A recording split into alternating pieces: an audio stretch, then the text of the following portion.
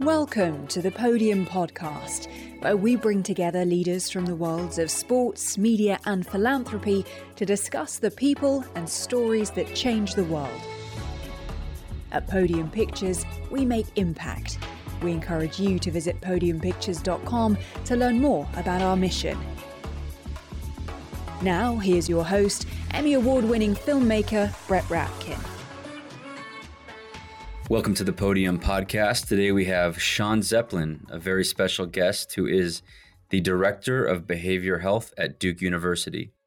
He's currently responsible for providing psychological services to athletes and staff in the Duke Athletics Department. Prior to coming to Duke, he led mental wellness initiatives at some of the country's biggest and most successful athletic programs, including Auburn, the University of Oklahoma, and the University of Denver. He is a licensed clinical psychologist and certified mental performance consultant with the Association for Applied Sports Psychology. If you want to hear how it's done at one of the best colleges and institutions in the country, here's your chance. Stay tuned for Shawn Zeplin from Duke.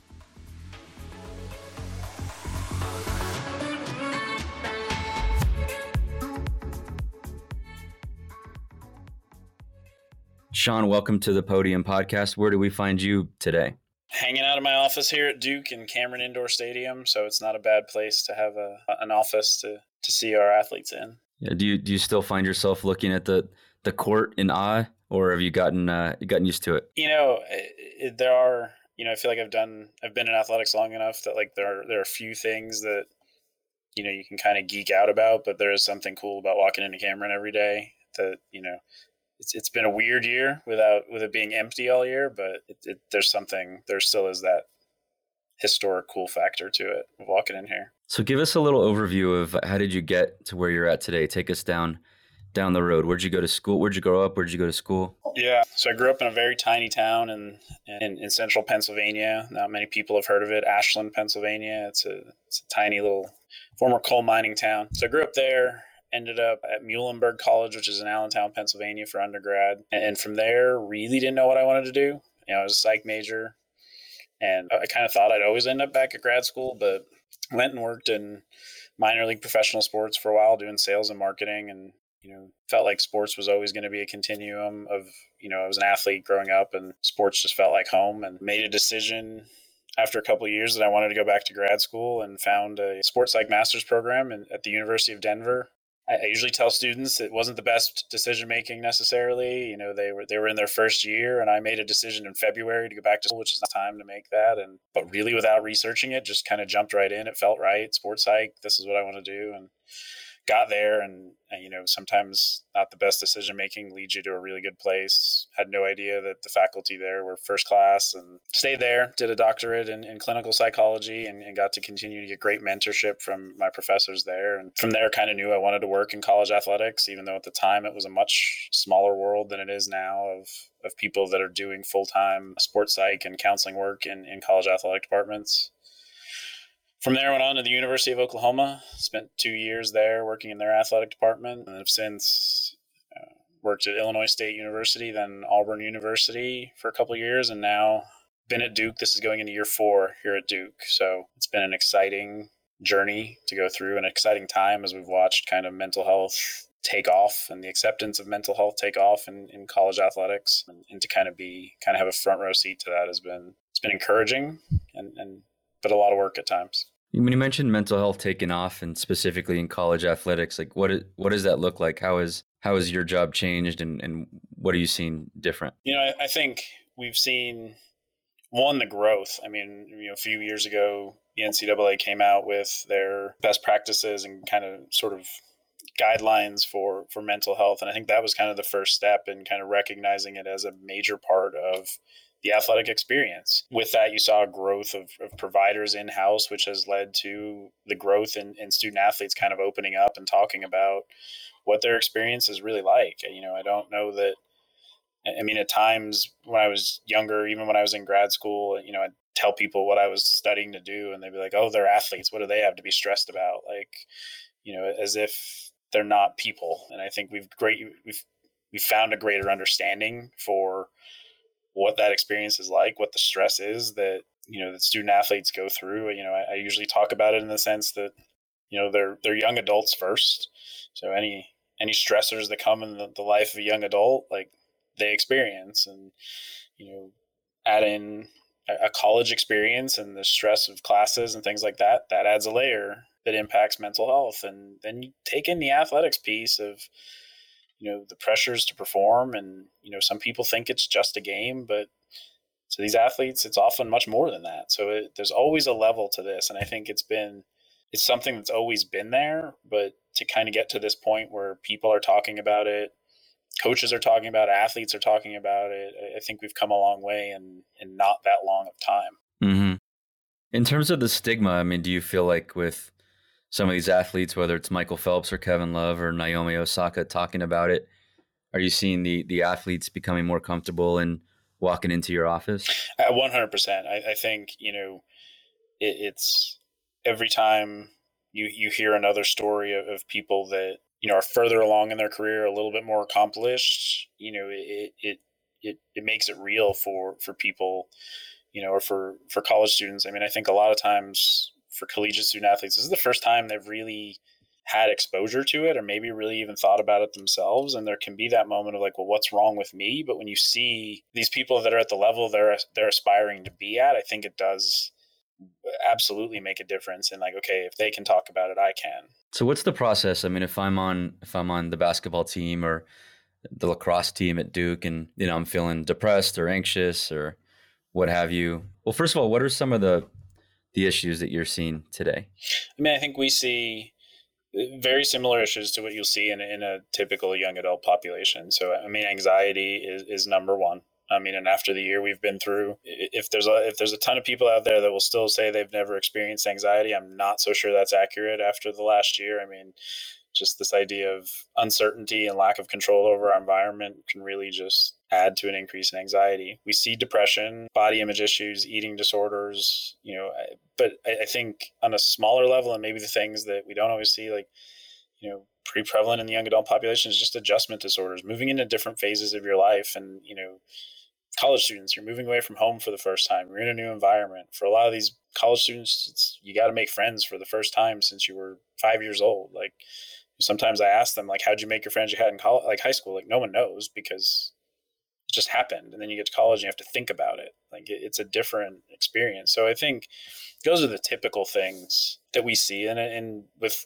college athletes, it's when it gets to that clinical stuff, it's really not all that different from regular students. Mm-hmm. Now you add on top of that the performance piece, we've, especially in Power 5 conferences, there, almost every sporting event, not every, but almost every, is somehow available streaming or on TV. And, that adds a layer to like performing in front of crowds like they've never performed in before. I think, even your Olympic sports are now available for, I guess technically the world to see. And so I think that adds an element of pressure, and that's just the external stuff. Every one of these athletes also has their own internal drive and pressure to perform, and that creates some performance anxiety as well. Also, these athletes and student athletes are, I think, made available because of social media. And I know, every once in a while I'll get somebody random who will say something weird on my social media, and I have like 5 followers. How do you advise the student athletes are there any best practices around social media? The best practice I tell them is to delete it, especially in season. Now, I rarely get people to take me up on it, but I will say I've had a number of student athletes take me up on it, and very few, I'm trying to remember if any, have come back and said that they didn't have a better experience not paying attention to it. I think what we've done is we've taken, the experience that's always been there for your bigger sports. You go to a college football game or a college basketball game, and there's always fans that, have said not great things, but we've now made that easier to do. And we've now made that not just in a game where you can zone it out, but it can hit you at any time. And, I think I tell our student athletes if you're not going to delete it, limit it, and if you can anticipate that there's not going to be some great stuff on there, like maybe we don't go take a look at things after a game, and, and really trying to work them through just identifying the people whose opinions do matter to them and focusing on those a little bit more. It's where like helping them identify their actual support, not just the people that are following them when times are good and tearing them down when times are bad. And even worse, the people that doesn't matter how well you're doing are going to try to find something to say because they can now with social media. Yeah, and I think social media is part of it, but the phones themselves, whether it's receiving email 24 hours a day or text all the time, I think go ahead. Sorry, yeah. There's no downtime. Like you're always on. Like, and there's a constant flow of information, which I think it just doesn't allow them time, or any of us, to be frank, to just detach and kind of take care of ourselves. If we're constantly on, and I think, again, this is outside of the college experience, but all college students definitely have their phones with them 24/7, and finding time to actually turn those things off and focus on what's in front of you, the people that are around you, rather than all the information that's flowing through your phone. Yeah, I was actually wondering the other day, with the way these phones have been designed, you get these serotonin hits, whether you get a text or an email or a like on Twitter. It's just, I wonder if that constant hit of serotonin throughout the day is somehow creating some, mental health issues, depression, because it's certainly not natural. No, it's not. And I again, the college students will tell you this. I have friends that'll tell you this. Like I do it at times. It's like, you're in the other room and you hear that text tone, and it's like, how hard is it sometimes not to just go like running in there and check what it is, like, or you see that little number next to your mail on your phone, like can you resist that? Like, I think we're always kind of like pulled to that, and I start sounding like the old guy that's like, 20 years ago we didn't have to do that. Like, even when we had email, you literally had to log onto your computer and like check it, so we didn't have that anticipatory feeling of like, is it good? Is it bad? When most of the time it's junk, but we still feel we feel this sense to like respond to things and check it, and I'm not sure that that's always good. Well, there's this incredible curiosity. You hear that ding, you see that you got a new email, and you wonder, is it my ex-girlfriend who finally realized that we were meant to be? Is it that deal I've been working on? It could be anything, and it could be anybody, anywhere in the world. You just don't know. And it's hard to get over that curiosity factor for me. And what it's done is it's taken us away from what's right in front of us. That you hear that ding, and you're having dinner with a friend, and all of a sudden you're more worried about that ding than that human connection in front of you. And it's drawn us away from that. And I hear that sometimes from people of like, without going down the rabbit hole too much, of like, this generation or that generation. And I think technology has impacted all of us. It has, I think it's impacted younger generations more, but,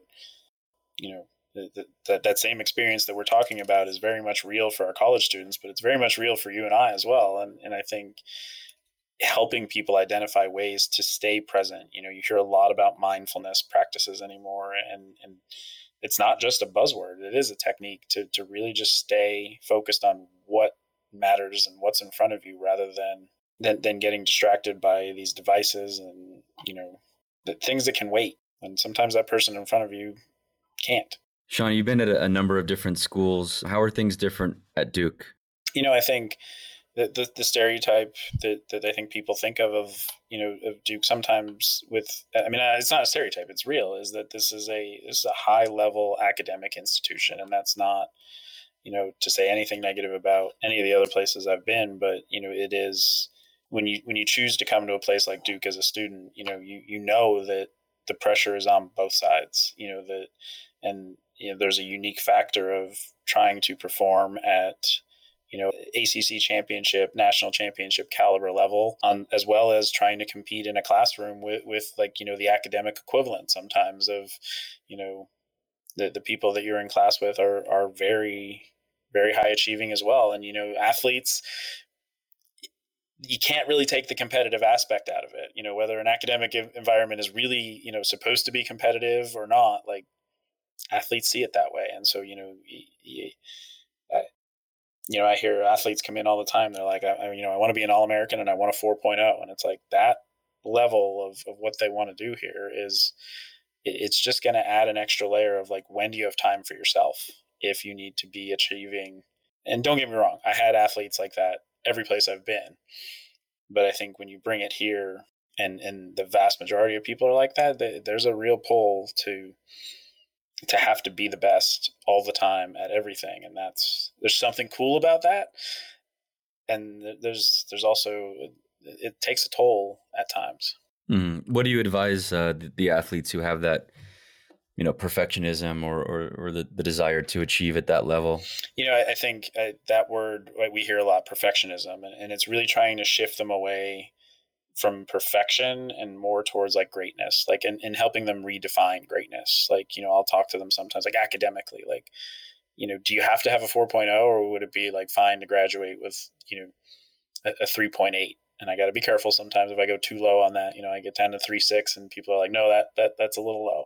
But, when you really hit them with and helping them redefine what would be successful to you, I think, again, we have very high achievers here that want that level of like, but if you were able to All-American once while you're here and you graduate with 3.8, like, would that be success? If you, leave here and get a successful job, doesn't matter what your GPA was, helping them really define, like, why are you here? What do you really want? Getting beyond these things that these predetermined 4.0 and have to be an All-American or I'm a failure, like that there's helping them see that spectrum rather than just the one, it's not just perfection or failure. There's a whole range that we can do here. And in terms of resources, I know you guys recently received a gift from Danny Katz and his family to help build things out. Where do you see the opportunity to improve programs and processes, not just at Duke, but at different colleges? I think it is, we are still relatively new. You look around, here at Duke, this will be year 4 for us. When you look at other athletic departments around the country, you've got some places where the services have been around longer, but, in terms of services that have been provided in an athletic department, psychology services are usually the youngest. So these are developing programs. And, I think first is having, a staff. If you look back, I was just in a meeting yesterday with some other psychologists, and we were talking about, it's not that long ago that if your athletic department had one provider, you were doing a good job. Now it's 2, 3, 4, 5 providers because the demand is there. And I think so it's growing your staff. It's also diversifying your staff. You look at the things that we've faced in the last year, it's, you can't just have, one white male provider. You've got to have diversity amongst your staff because you've got diverse student athlete populations. I think some campuses, if not most campuses, sometimes your athletic department is one of the most diverse places on campus. And so you've got to be able to meet that demand and where they come from. And so you've got to grow and develop the diversity of your staff and of your services. I think this last year was challenging in trying to provide, kind of group level services or, even team level stuff. A lot of our stuff was virtual, and it is not the ideal setting for doing anything related to counseling or sports psychology. But, I think our student athletes and talking to colleagues around the country, I think, they adapted, we adapted, and we made things work. And I think, but moving in and moving forward is really taking an assessment of each individual athletic department and understanding like where your student athletes at with this. I think one of the things we've done a really good job at Duke is starting to chip away at the stigma. I'll never say that we've gotten rid of it. I think it's always going to be there a little bit, but like we kind of had to do that first. We had to get people that were open to our services and really recognizing who we are and what we can help with. And once you get there, then you can kind of take it to that next level and start fitting that need and really hearing from student athletes and from coaches, like, what do you guys want? Like, what would be most helpful to you? But you have to have a presence first. And then, like anything, it's about relationships. It's really about connecting to people and figuring out how we can best help them hit their goals. Mm-hmm. And speaking of the stigma, I think that, so many student athletes or athletes in general seem to be concerned that if they go and they sit down with someone like you, that, first of all, it's going to look like they're damaged somehow. Mm-hmm. And that it's going to hurt their standing within the team and everybody's, competing for a spot. What are some of the best practices that the NCAA's instituted or at Duke as well to give the student athletes the confidence they can talk to someone like you without losing their job on the team? Yeah. I think one of the things is really having kind of your coaches and your administration kind of bought in and talking about mental health. And I think that's something that I've been fortunate to have happen here, especially of, having other people involved in the mental health conversation. If it's just, saying that mental health is important, if it's just the psychologist, of course I tell people mental health is important. But when they start hearing that message of that it's okay to seek help from their coach or from their athletic director, from their administrators, you start to get that conversation going. But I think as you establish within a department, you start to see some of the other student athletes who were the early adopters. They start coming forward. We've had a student athlete group here that formed. One of our women's lacrosse players started it actually last summer during the pandemic, and it took off. She was like, look, we got to start talking about this as student athletes. We've got to change the narrative amongst ourselves. And that's driven the conversation. I think one of the things that we do here, and I know others do it at other institutions, is we make mental health part of the process from the get-go.